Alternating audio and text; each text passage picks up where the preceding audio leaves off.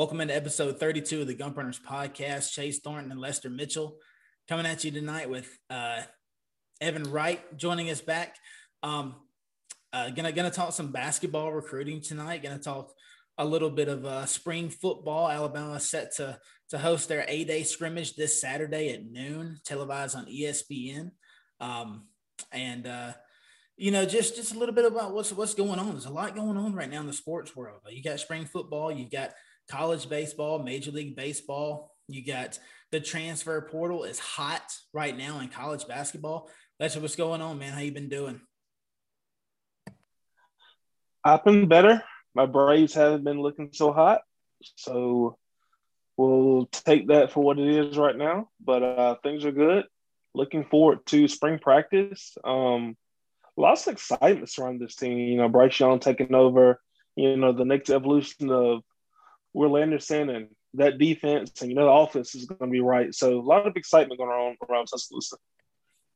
Yeah, the Braves are 0-3 in extra inning games. They had the crazy ending where Alec Bohm for the Phillies did not touch the plate when he slid in, and that ended up being the winning run. That was the top of the ninth, and that ended up being a winning run. So that hurts just as bad as an extra inning loss. So 4 really close games that didn't go the Braves' way. The Red Sox, on the other hand, they started 0-3 and then actually had a 9-game winning streak snapped against the Minnesota Twins. So they took 3 out of 4 in the series. Now they head home to play the White Sox back at Fenway Park.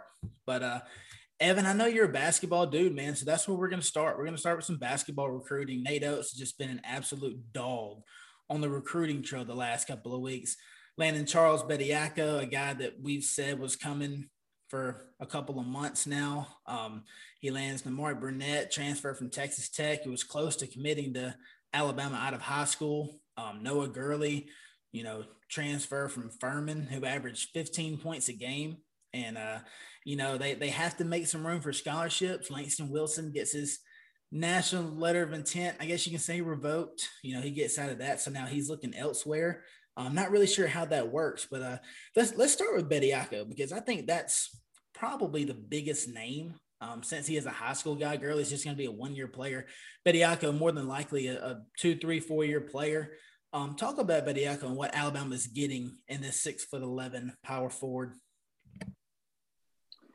Yeah, Bediako, that's a big pickup. He's going to be a guy that comes in that we haven't really seen at Alabama, especially under Nate Oates. I mean, I guess you can go back to your Dante Hall kind of type player, a dominant big man that can play inside, but that can also stretch the floor. So it's a little bit different than Dante in that regard. But yeah, it's gonna be really interesting to see how Nate Oates next year with this roster that we've got coming in. You've got Bediako, who's has the potential to be a dominant big man. I don't know if we'll see it year one, but then you've also got another dominant big man that we didn't see last year in Alex Chichiku, who, both of those guys are big guys that can run the floor and even stretch the floor a little bit. And hopefully they're not quite as soft as some of the bigs or I guess the main big that we had last year. And so, it's a big pickup. I think it's going to be very interesting to see how this team plays next year, because Nate Oates has some pieces that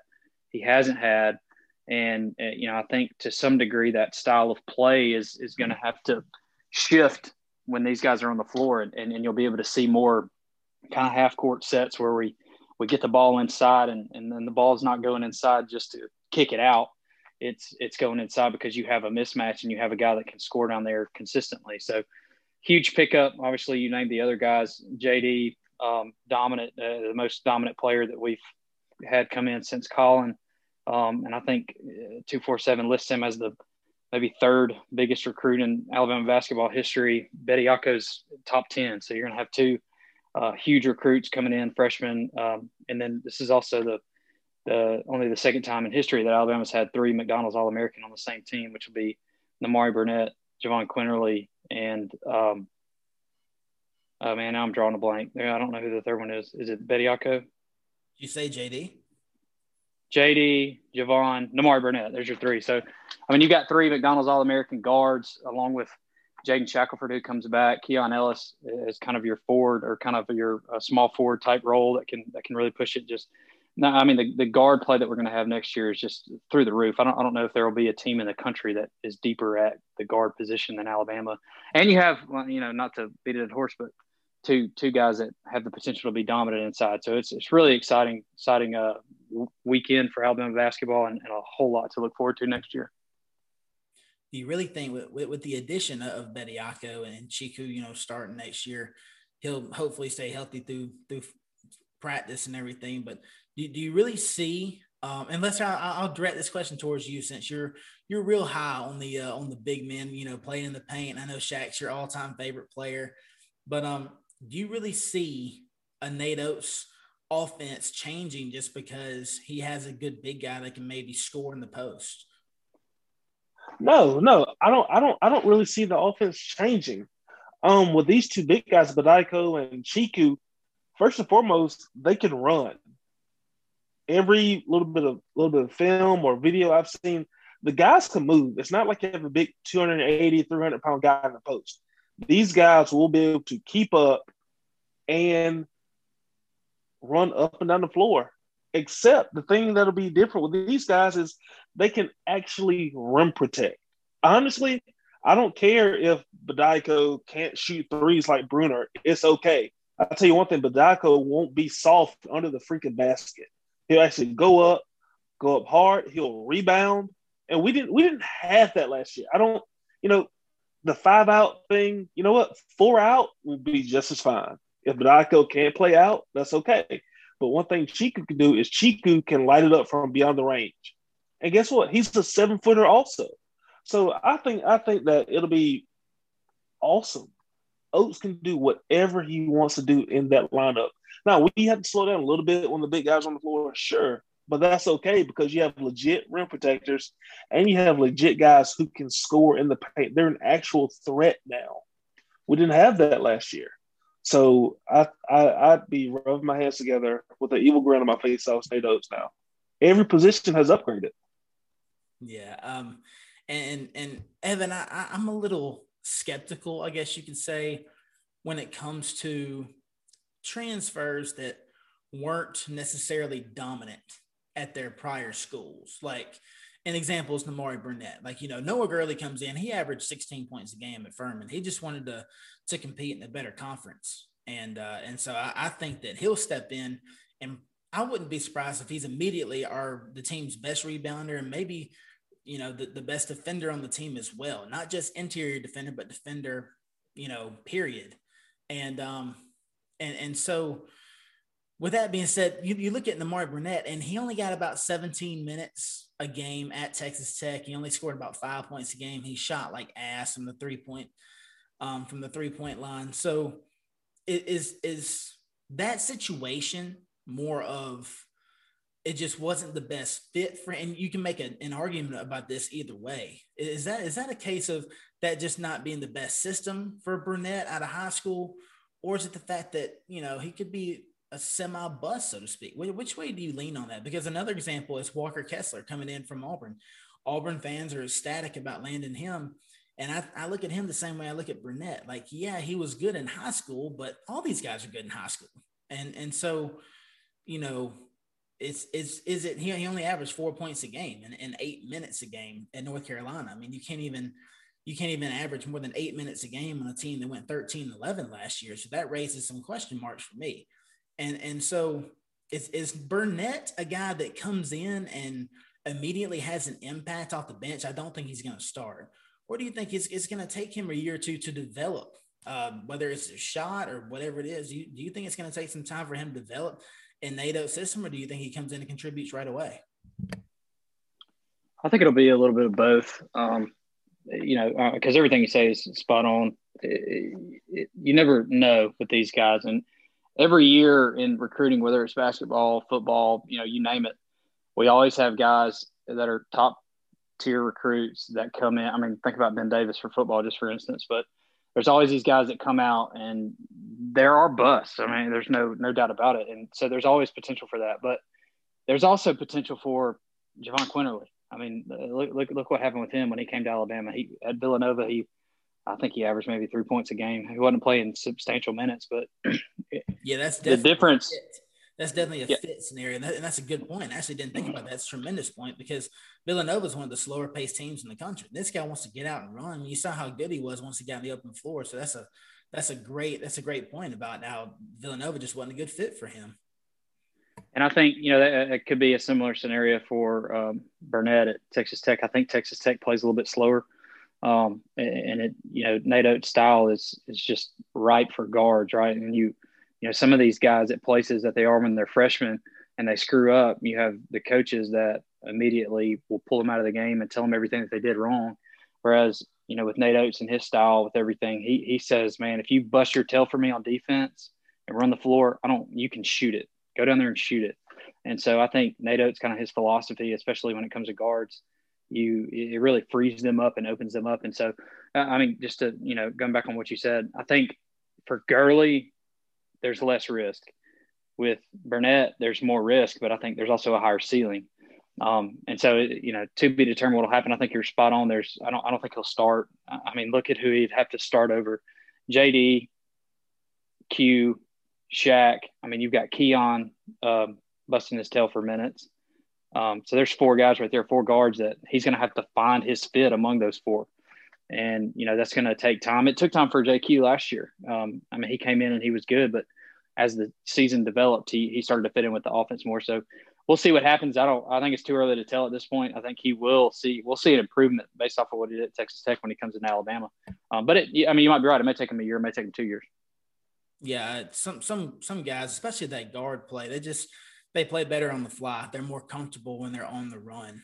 And, honestly, that might've been something that the players who were moving on, Herb Jones, John Petty, even Shaq at times, they were more comfortable maybe in a half-court offense because, they made some plays while they were on the run, but there are also a lot of turnovers. So hopefully this year you've got more guys on the roster that better fit Nate Oates' system, that play better on the run because that's what they're more used to doing. Lester Langston Wilson gets release of his national letter of intent. He is a free agent, so to speak. Alabama is still 1 player over the scholarship limit. Nate Oates commented the other day about, some people are just a better fit in other programs or whatever. My question to you, who's next? There's a lot of rumors going around about Rojas and the relationship that he has with the staff. He was committed to Oates at Buffalo. He comes from nothing. He's got a poor family. He doesn't have anything. He didn't have anything when he showed up to campus. Oates gave him a shot or whatever, but he's a terrible basketball player. Nothing against the kid. I'm sure he's a good dude, but he's just not a good basketball player. He's not an SEC basketball player. He might be good at Buffalo, but he's not an SEC type basketball player. And so just my question to you is where is that scholarship going to come from? Who is going to leave in order for Alabama to get under their limit? I don't know. The previous consensus, I guess, for more information about Rojas and the relationship with the staff came out as he was the one that everybody had their eyes set on. Everyone. But as that came off and as it became evident that he'll probably most likely stay, I guess you got to look at somebody like Darius Miles. Alabama is already so guard deep. When you 2, 3, 4, 5 guys, and he's a guard. He may be the odd man out. Another guy is probably Keon Ambrose Hilton, big guy. One of my favorites for absolutely no reason at all, but he's probably on the chopping block also. But the thing with him is I believe that we need to keep him around for depth purposes. These big guys go down all the time, as we saw with Chiku, tearing his ACL for the season started. Then Bruner tearing meniscus in one knee, then tore in the other. When things like that happens, Alabama got extremely small last year, and that showed. It showed, and it came back to bite them in the butt more than once. So, Miles, Ambrose Hilton, maybe one of those. But like Oates said, these things will sort themselves out. Thing is, you see potential with Darius Miles. He doesn't have a bad shot. Now, he's too lanky to be a ball handler, but I think he can be a solid 3 guy. He's not, whenever he came in with the scrubs, he had to play point guard, and he doesn't handle pressure well, but that's not his fault. That's not his position. He's not a point guard. But he's lanky. He needs a little bit of weight, but I think he's got a good shot. He's got good range. He's got a quick first step. You saw what he did against Georgia, and we just dunked all over that guy. But Keon Ambrose Hilton, I think, has a relationship with the Canadian players. I think you definitely don't want to ruin that pipeline. And now, I mean, don't get me wrong, Canada is not filled with 5-stars every single season, but it is nice to know people from that area. If there is a Charles Bediako up there, or a Josh Primo or Keon Ambrose Hilton. So I think he's got to keep his Canada players happy and keep them on the roster together. I think it's got, unless somebody, the thing that we're missing, and J-Law actually just sent a text message to us, Lester, in the Gump Runners group message, that Shaq is going to test the waters. He's not going to sign with an agent, but he's going to test the waters in the NBA. And so, is that a situation, Evan, to where maybe Quinterly could perhaps go pro? I don't know when the deadline is. I don't know when any of that stuff is. Evan, where does that 13-man scholarship limit come from? They're at 14 right now. Who's getting the axe, or is somebody going pro? Yeah, you said J-Law said that Shaq was testing the waters, and then you said Quinterly may go pro. Is it Shaq's testing the waters or Quinterly? Shaq is definitely. He put it on his Instagram just now that he's testing the waters. But what I'm saying is, I don't know when the deadline is for these guys to do this. Because you remember Petty kept dancing around with it last year about whether he was coming back or not. And so I think it's possible that Q is probably going to do the same, because, I mean, he's a hell of a lot better than Shaq. But I'm just saying, is that an option? Do you see a guy like Q maybe signing with an agent and going pro? No. To answer your question, for both of those guys, I think with Shaq, he just got to develop a lot, right? I mean, we saw last year he's just too inconsistent at times. He can really score the basket from deep, and I think he can get inside and score a decent amount, but he's not consistent enough driving the lane and really being a multi-purpose player on the offensive end. With Q, the only downside really to Q is his size, right? That's right. And yeah. with you gotta have something special. Yeah, when a guy's, I think I've told you all this, when a guy's listed at 6'1", you see him in person, he's going, he might be pushing 5'8", right? And so I don't think either one of those guys have the skills yet to go pro. And then your next question is, where do we go next? How do we get that limit to where it needs to be? I don't want to rehash everything Lester said, but I couldn't agree with him more. I think the first name that I would think would be the one to go pro would be Darius Miles. Just because, and also you're right. I mean, I agree with your point too, Chase, is that Darius Miles, when he came in the game, like, we saw him all year as a point guard, but he's not a point guard. He's more of a point forward or a 3-guard, 4-guard type player. He's not great with the ball in his hands, but he does have length. Keon Ambrose Hilton, again, I agree with Lester. You can't coach his size. And even with James Rojas, I mean, I think James Rojas and Darius Miles are pretty close in size. I think that James Rojas, his relationship, like you've hinted at, will go a long ways in keeping him there. So immediately offhand, I would say we're not going to lose any of the guys we think are going to go pro or have the potential to go pro. They're going to test the waters, I think, which, I mean, I know Coach Cal a few years ago, when they opened up this avenue for players to go into the draft without hiring an agent, he immediately said, all right, every player on my team is going to go test the waters, knowing that maybe half of them will go. And so I think Nate Oates will do the same thing. Hey, you have potential to go to the NBA. Why don't you go test the waters this year? Take the feedback, come back, work on it, get better, and then go. So it doesn't surprise me at all if those guys are doing that. I don't think either one of them are going to pan out, just based off what I've said. But right. I think Darius Miles is probably the name to look for to transfer. But it wouldn't surprise me if it was any of those three that y'all mentioned. Yeah. Evan, I'm gonna stay with you. The situation with Langston Wilson. Do you agree with that? Because there's a lot of people. As an Alabama fan, I get it. I mean, but at the same time, I mean, these coaches, they develop relationships with these guys. I mean, he's no scrub. I mean, he's a really good JUCO prospect, but maybe didn't fit Oates' system as much as these other guys. And this transfer portal opened up, and Oates was like, "Wow, I did not expect this."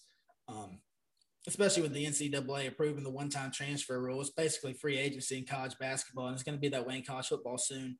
And so, and Nate Oates didn't expect this probably. And so I see where Oates is coming from. At the same time, you hate to see this kid. He's been such a Bama guy all season. He committed last summer. He's been loyal to the program. He hasn't visited. I know you can't visit because of COVID, but he hasn't really flirted with his commitment. He's been solid. And then all of a sudden, you know, after he signs on the dotted line, you got to tell him, look, we found somebody to take your place. You need to look elsewhere. So you hate that. But do you agree with that situation? Do you think that the coaching staff should honor their pledge to him just like he's doing with the coaching staff? And that's a loaded question, and I think the answer is even more loaded. It's hard to have an opinion on that when you're not involved in those conversations as to what went on. Now, I'll say this from an outside perspective, it's a bad look. There's no denying that it's not a good look for Alabama. We've seen this happen in football before, where players, you know, just get kind of run off on the last, or coaches try to gray shirt them. They're like, we don't want to do that, you know. And so it's never been a good look.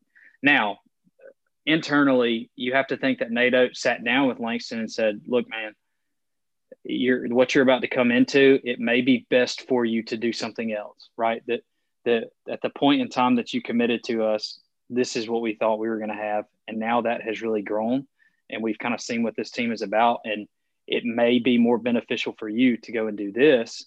And I think Langston even said, and maybe somebody tweeted that, the avenue for Langston to go somewhere else and then come back to Bama is still there. Do I think that would happen? No. Do I hope that happens? You know, at that point, I think it almost even would look worse. But so with that being said, the outside perspective of it is not a good look. It's not a good look for Alabama, but being involved in those conversations, I don't think it's probably the worst thing for him. Yeah, because I mean, this guy's gonna come to Bama and never gonna play or whatever, and he's not gonna get developed the way he should. Or if he has any dreams of playing overseas or in the NBA, whatever it is, it would be best suited at another program. And I'm sure that's what they told him. But yeah, and I don't, you know, of course, as a fan, you know that Nate Oates is finding better players for his system, and so you're happy as a fan, I guess, but still realistically, I mean, you think about what this kid's done and how hard he's worked and everything. This is, you know, these guys go to JUCO. This is their dreams to get to go play at a big program or go to the pros or whatever. I guess go to the pros first is the next step. And he did that. Now it was all kind of taken away from him. But Lester, Alabama's depth next year with you know, these 6 guards they have. Some coming back, some coming in. You got 6 guards and you got 4 big guys. You got a legit 10-man rotation. 6 guards, 4 bigs that all have SEC potential. Meaning, like you've got 10 guys that can start for a lot of teams. And so just talk about how important it is to have that depth with as much as Oates wants to run and the minutes that he wants to share between everybody.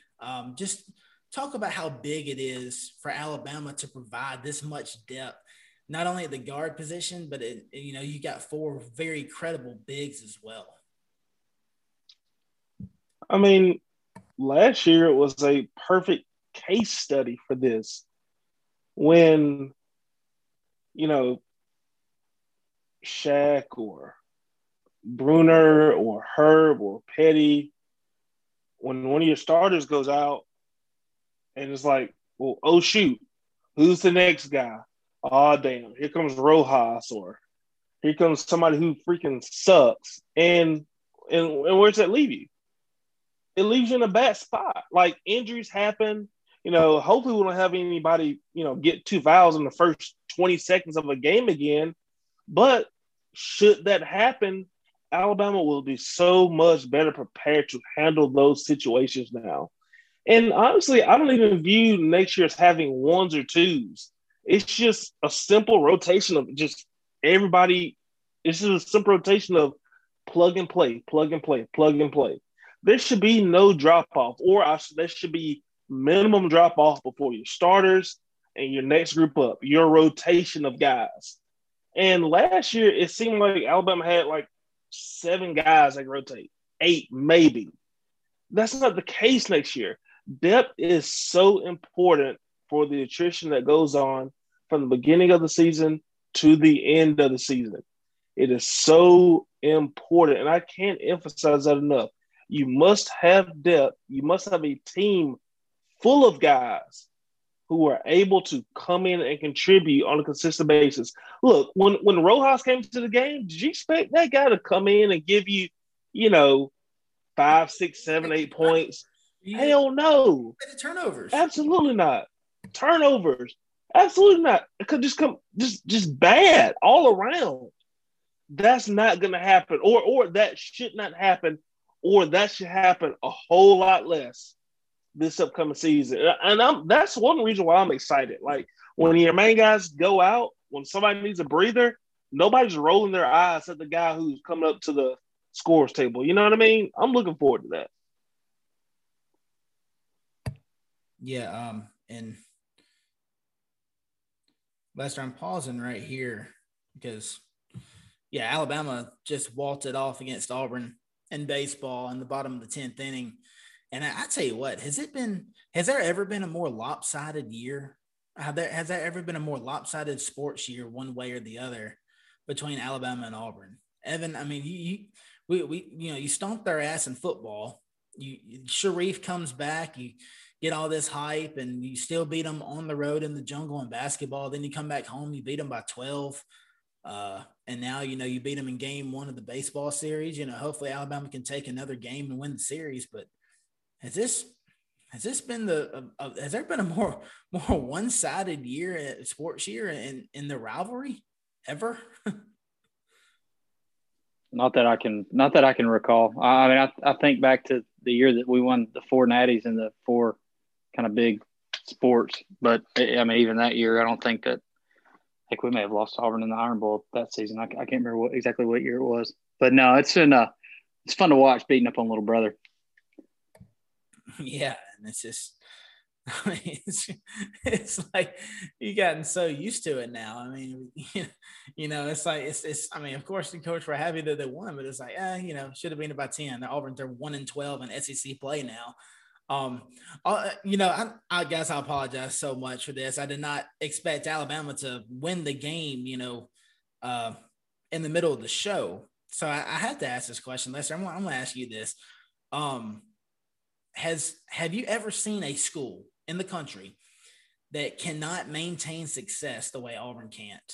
I mean, you're talking about they win the Natty in 2010. They go back to the ship in 2013. 2017, they're SEC runner-ups. They win the West. Nothing since then. You get a fluky year in 2018 where they get to the Final Four in basketball and get to the College World Series in baseball. Since then, I mean, Auburn just went under 500 this year. I know they're trying to recruit some guys, or they're paying to get some guys in, but their baseball team's 1-12 in conference. Have you ever seen a school that just can't maintain success the way Auburn they just can't do it? They have one good year every 4 or 5 years, and that's it.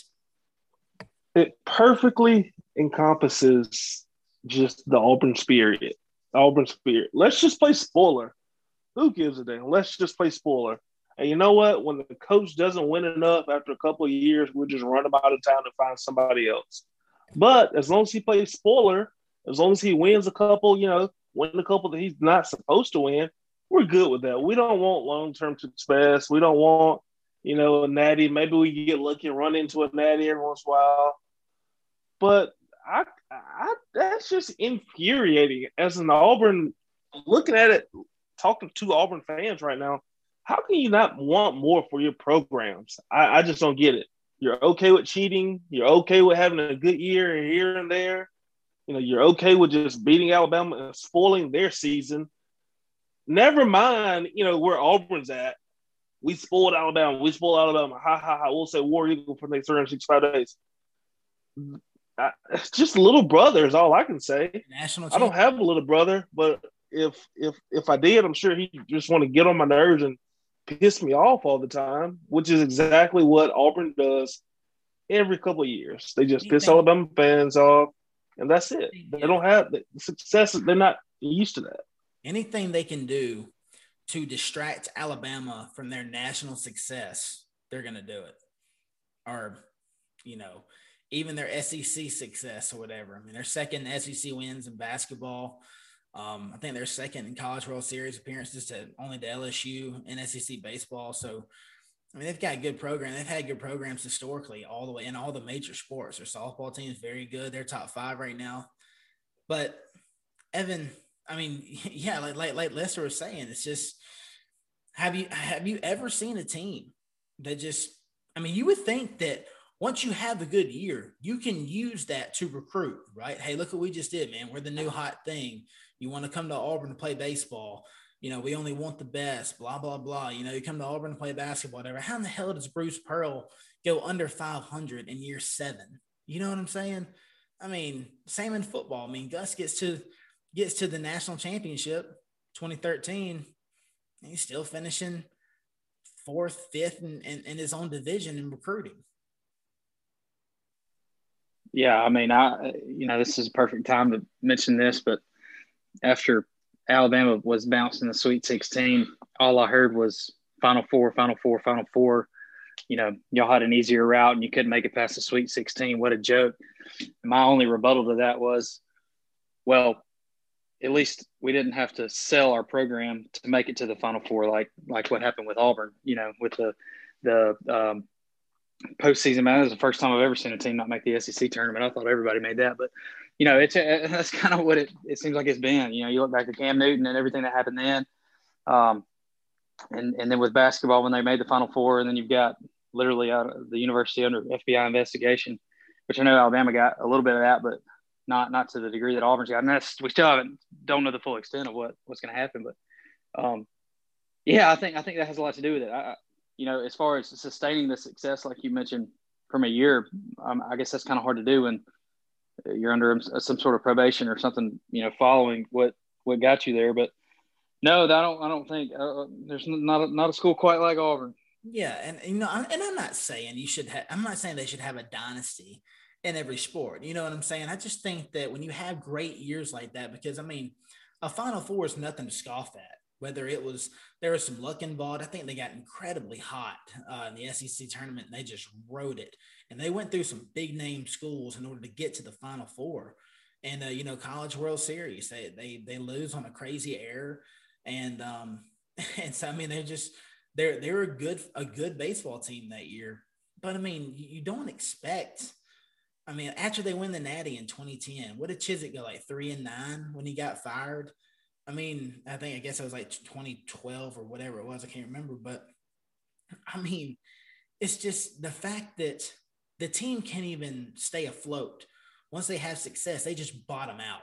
You know what I'm saying? I mean, Bruce being under 500, to me, you can't call him well, I say that, but at the same time, Duke and North Carolina had average years this year as well. And so I don't know. Maybe it was this year. We'll see what Bruce does. I'm sure he's going to bring in some good talent.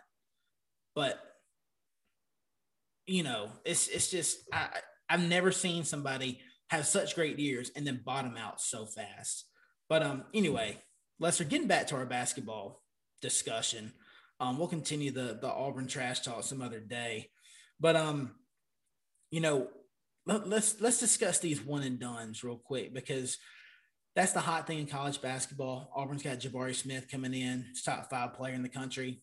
All they're talking about one and done. Alabama's got J.D. Davidson coming in. But in Alabama's case, there's so much depth at the point guard spot on Alabama's team. You've got Javon Quinterly. Man, this guy was the MVP of the SEC tournament. This dude can play basketball, and he's just going to get better. He got better as the year went along. He's got a year in the system. And yeah, I think JD has more talent than him, but let's not forget, Q was a top, he was a 5-star player coming out of high school as well. Just like Evan was talking about, he was just in the wrong spot at Villanova. He knew it immediately and got the hell out. Because he knew what his style of play was. And he knew that he made a mistake going to a slow-paced team out of high school. But man, I'm not sitting here saying that JD is going to stay 3-4 years in Alabama, but when you have this much depth Does it make it harder for these top players coming in? Like a guy like JD Davison, there's a lot of people saying this year that Primo could be one and done. And I told everybody from the start, people on Twitter don't want to listen to me because I'm not in the Gump cult Twitter, but I was telling them Primo's not going pro because he's not going to get enough minutes. You've got too much depth. You've got too many guys that are going to touch the ball in order for him to score 17, 18 points a game. It takes something very special to do that. So you got Q trying to run that point guard spot. Burnett can run the point as well. Do you see a guy like JD coming in being a surefire one and done college basketball player? I do not, and it's not because of depth per se, but I know it's easier in basketball for guys to come in and continue to dominate versus, let's say, football. But making the jump from 2A Alabama basketball to, one of the premier college basketball conferences in the country, that's a jump. And, that transition may not be as smooth as we hope for it to be. I mean, for instance, you brought up Primo. What did Primo do? Start off the year on fire? Maybe teams got a little tape on him. Maybe he had a bad game. Maybe he got in his head. Maybe he got in the slump. And how many times on this podcast do we ask, where's Primo? What is Primo doing? Like, get that guy some shots. I kind of felt like he kind of tucked into a shell a little bit. And then he came out, a little bit later on. But we just, I temper my expectations because we just do not know how these guys will adjust to this game. We just don't know. I hope for the best for JD. I hope he comes in, runs his offense, runs wide open, dunk on people, throw up 30-foot threes, and drains the hell out of them. But we do not know that. So I'm not going to say he's a one and done guy right now. No, absolutely not. Yeah, I don't think that JD. I don't think his rating was based off of what he did in 2A basketball at Calhoun. I'm sure you know that as well. But yeah, he didn't have great competition down there. Still couldn't win the state championship this year, might I add. But yeah, he's coming into Alabama, and I think that there's no doubt about the talent level. I think like I said, I think he's more talented than Q is, but Q has some advantages that JD doesn't have, and that's he knows what Nate Oates expects, and Nate Oates has shown he doesn't give a damn who you are. Like the game before SEC play started, he benched John Petty, who was the best 3-point shooter statistically in Alabama history. And so he just benched him for a game. He doesn't care who you are, how many games you played, how many minutes, how many points you score. If you don't do it his way, and if you don't do what he wants you to do, then you're not going to play. You're going to play limited minutes. So there's a lot of rumors about JD Davison not wanting to play defense. Well, if he comes in with that mentality that I'm just going to score and then I'm just going to take it easy on the defensive end of the floor and I'm not going to condition myself to play both ways, he's not going to play the majority of the minutes. Now, like I said, talent-wise, I think he will have the most talent on the team next year because I think he's special. But, there's a lot of traffic there at that point guard spot. And so there is potential that he does stay more than 1 year just simply because he might only be playing 18 to 22 minutes a game. And so, Evan, tell me what you think about the situation. Now that we've kind of laid it out, we tell you what we thought. Tell me what you think about this one-done situation when you come into a program like Alabama that has a lot of experience and a lot of depth at your position. Do you think a guy like JD Davison can come in and be so good that scouts consider him a one and done no matter what? Well, not no matter what, but do you think he can come in and put up the kind of numbers? Because another thing to me, I don't think that one and dones are looked at the same from a school like Alabama as they are a Duke or North Carolina or Texas, or not Texas, Kentucky or Kansas. Because I think those big blue blood programs, I think scouts look at those guys differently. And maybe some guys that were one and dones from those programs maybe shouldn't have been. Guys like Nerlens Noel or, all those from Kentucky that went pro that busted out, flamed out in the NBA. But I think at Alabama, you got to do something special like Kyra Lewis did. And he wasn't a one and done. He was a second-year player. But the guy played 38 minutes a game. And so he had hella numbers and he had hella tape. And so, Evan, do you think a guy like JD, if he comes in and only gets to play 18 to 22 minutes a game, maybe averages, I don't know, 8 to 11 points a game, maybe 3 or 4 assists a game? Do you think that'd be good enough for the scouts to take a look at him to draft him first round? Yeah, no, I don't. I think it's probably more likely than not that he's not a one and done. And I guess probably the main reason being is you kind of watch some of his tape when he was at Calhoun, and it was J.D. Davidson with the ball in his hands, scoring at will. And he's a true point guard. He's a bigger size, but I mean, you look at Alabama next year. If JQ comes back, he's the point guard. I don't think there's anything that JD could do to come in and take that away from him.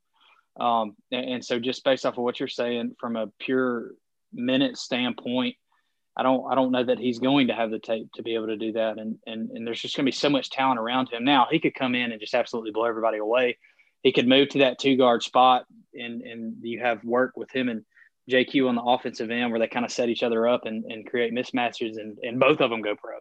And then you got Shaq out there shooting 40% from deep and just lighting it up. And I mean, you could have three guys go pro off this team. But then you got to think about Primo. Like he's a guy that he's going to basically similar caliber player out of high school. He's going to have a year under his belt in this system. And so there's just so much competition at that guard spot next year that I would think it's probably more likely than not that he does not go pro. I want to go back to something, and I just want you to sound off on it. And I kind of say this jokingly. I kind of say it somewhat serious, but you mentioned earlier that Alabama next year we're going to have 6 true guards and 4 true dominant big men. You ever think about Nate Oates potentially thinking about running a platoon? You talking about a big lineup, small lineup type deal? I'm thinking just 5 and 5 like Kentucky used to do. That's what I'm talking about, and that's when when I made that point earlier. That's what I was talking about. Is if you have a smaller lineup where you wanted to go, and thing is, it really doesn't even have to the other team doesn't really have to dictate what you want to play. If you've got, because thing is, some of these guards like you're talking about. I mean, you got Primo at 6'6", you got Keon Ellis at 6'5", and then you've got length. Darius Miles is 6'7" if you need to throw him out there. Gary can probably guard a 3 if he gets better footwork in the offseason. Then you got 3 guys in Gurley, Bediako, and Chiku that can guard the 4 and 5. And so I would not mind that at all. I think it would take a long time to figure something like that out. But yeah, I wouldn't mind seeing. I think it'd take at least 13, 14 games, maybe even in the conference play to figure something like that out. But yeah, if you can see, I would kind of disagree with you on my thing is if you do run 5 and 5, I mean you're doing that every day in practice. So I feel like from the get-go, it would almost be more beneficial for the team to have one set of 5 and one set of 5 that goes out there and you just mass substitute the 2 teams in and out. Yeah. And from the jump, you would start off better, but then maybe long term as you start to kind of feel out the team and develop that more 8-man rotation that you kind of want in deep into March or February, it would be more difficult to kind of establish that. Yeah, and if you could find it that early, yeah, I wouldn't mind that at all. If you found 5 that really played together, and you found 5 that wouldn't necessarily hurt you against any line. I think that's the biggest thing is, you've got your 4 bigs, Gurley, Bediako, Chiku, and Gary. You got Gary's kind of the outlier there at 6'7". He's a smaller guy. So if you had a team like Auburn, Jabari Smith at 6'10", and Walker Kessler at 7'1", you might want to lean more towards more size down there in the post, but that's only one game. Like I said, yeah, if you could find a 5-man rotation, a 5-man platoon, as you put it, man, I think that'd be great. It'd be really fun to watch.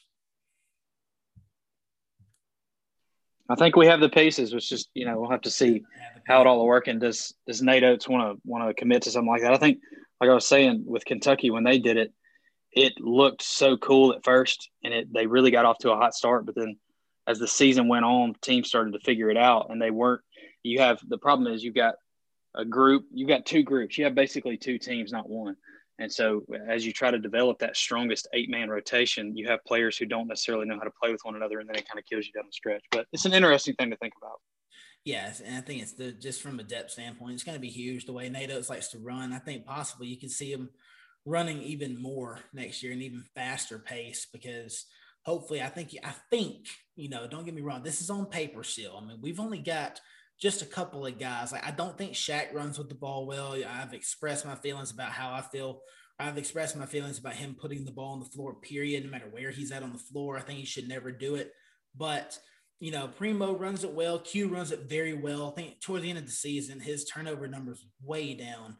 And I think he did a great job. And I think, that's JD's style. It's Burnett's style. It's Keon's style. I think he's going to get better with the ball in his hands. And so, I think that Alabama could run even more. And I think that's huge, having the depth to, you can run for 40 minutes. You don't necessarily have to press. Whenever you're running like that, if you come up against a team with a 7-8 man rotation, you can wear them out pretty easily. But boys, moving into spring football, Alabama's got their 8A game Saturday at noon. Kirk Herbstreit and is it Joey Galloway, Lester? Is that who's calling the game? I think it's Herbstreit and Galloway. Have you seen that? Yeah, I haven't seen much about it, but Herbstreit for sure. Two names. He was like, 2 Ohio State grads get to call our spring game after we just beat Ohio State's ass in the Natty. So that's going to be pretty sweet. They're bitter about that shit too, especially Herbstreit. You can hear it in his voice. Whenever they were getting that ass beat back in January, he did not like that at all. You can tell he's still a homer deep down inside.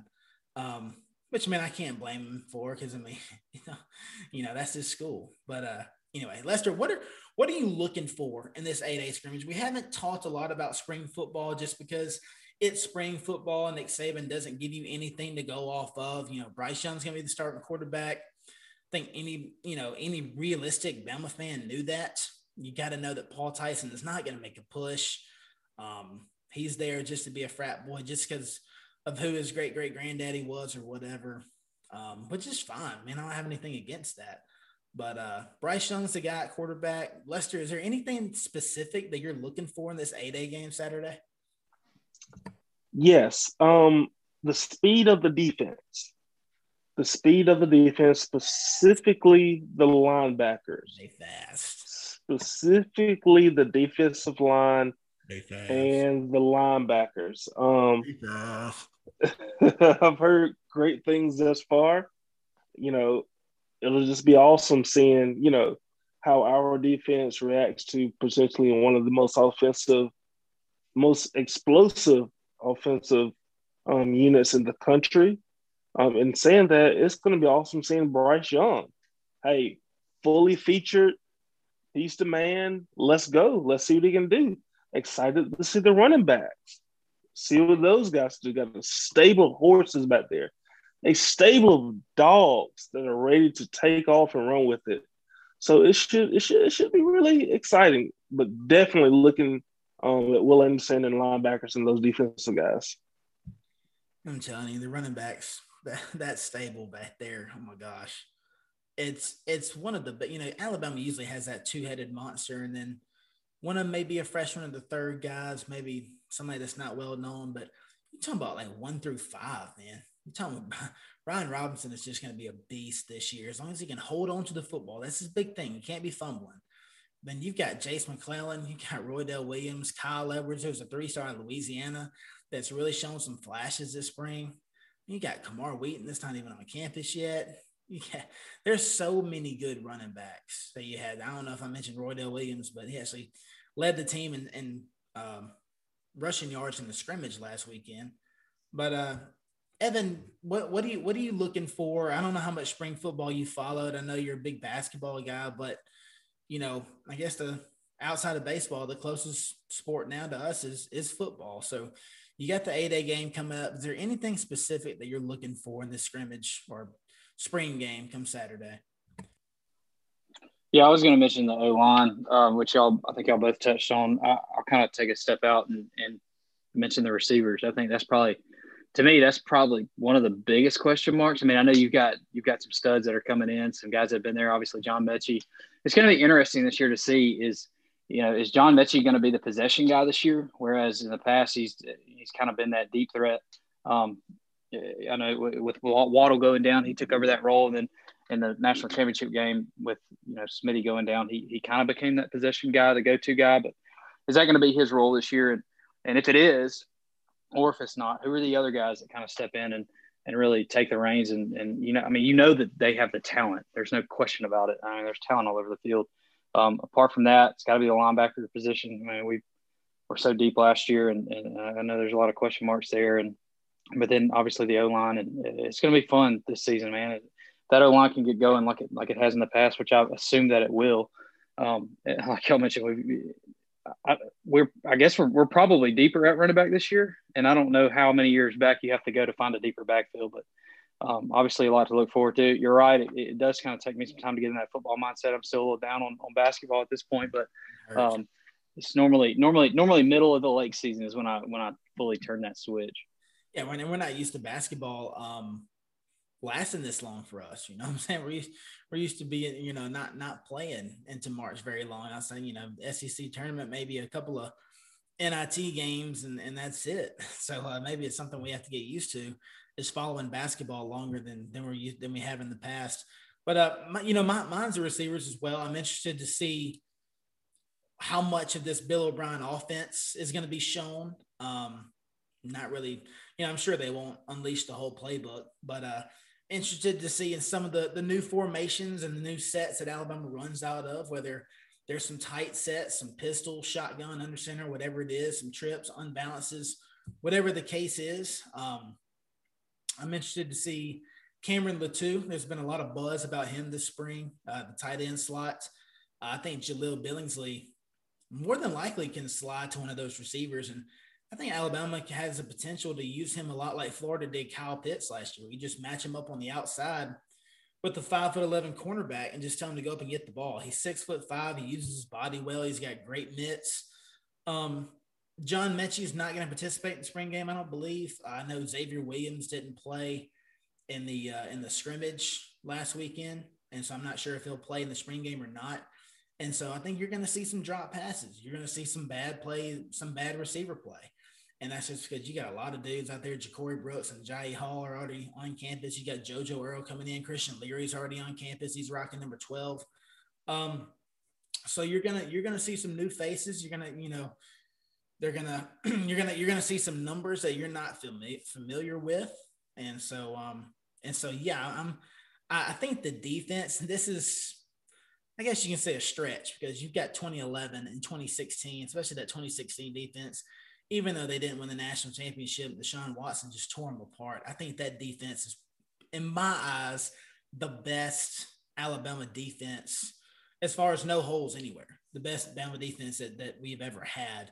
This defense right here in the spread era, the interior defensive lineman play, you've got a lot of dudes. You got Byron Young, you've got Darian Mathis, Tim Smith, DJ Dale, you got guys that can play there. So I think you'll see a lot of competition there over the summer and into, all throughout fall camp.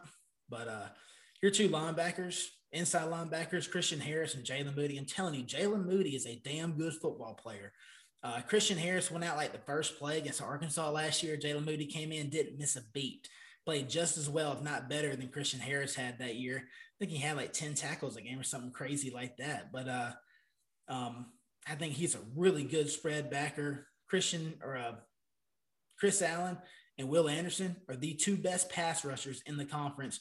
Will Anderson's the best pass rusher in the country. You got the two best pass rushers, the best pass rushing duo in the country by far. What they're going to do to quarterbacks this year, I just feel sorry for them just thinking about it. Malachi Moore didn't participate in the scrimmage last week. I don't know if he'll play in the spring game or not, but you still got Josh Jobe at corner. Brian Branch is going to play that star position as a sophomore. He played there a lot last year in the dime package. And DeMarco Helms, Jordan Battle at safety. You don't have a lot of holes in this defense. So I think the defense is going to be special. I'm definitely not worried about them. But this offense, I'm interested to see, Lester, this Bill O'Brien offense and just seeing what Bryce can do with the ones. I'm interested to see Paul Tyson and Jalen Milroe as well. Lester, tell me what you've been hearing about Jalen Milroe. There's some reports that he really went off in the scrimmage last week. Tell me what you've been hearing about that guy. Playmaker. Apparently, spring they're not really hitting, and had there been an opportunity, he would have had probably 200 rushing yards. So that guy can do it all. He's a playmaker. He can scramble. The play breaks down in the pocket. That dude's going to be exciting. Now, of course, this is versus team, and hopefully we don't have to see Jalen Milroe for at least a year or two. But should things go down, or whatever happens to Bryce, a little nick or whatever, got to be a little confident that guy can come in and take over and make a couple plays for this team. Yeah, I wouldn't be surprised if he ends up being the number 2 guy behind Bryce Young once the season starts. He's still got a long way to go, though. Evan, we appreciate you hopping on here tonight, man. Any final thoughts before we get out of here?